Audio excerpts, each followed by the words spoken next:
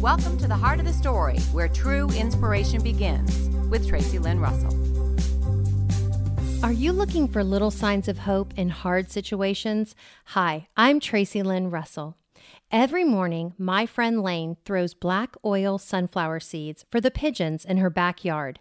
She recently lost her husband after walking a very difficult medical journey.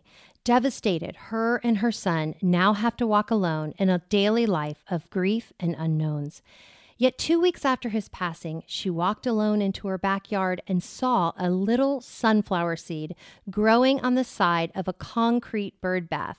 A seed growing in the most unlikely and impossible place.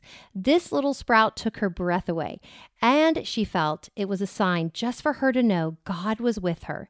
In 1 Corinthians 3:7, Scripture says it's not important who does the planting or who does the watering. What's important is that God makes the seed grow. Every day, God plants a little seed of hope in our hearts in difficulty and in very hard times. And if your eyes are looking for His love, you will see the little wow moments begin to sprout. Lane even said that the last few days of freezing cold weather, that little sprout is still hanging on. God has a daily gift for you every day in the story of your life. In the places you least expect growth and life to exist, stay willing to keep walking. Keep your eyes open for the moments, the signs of hope that will take your breath away.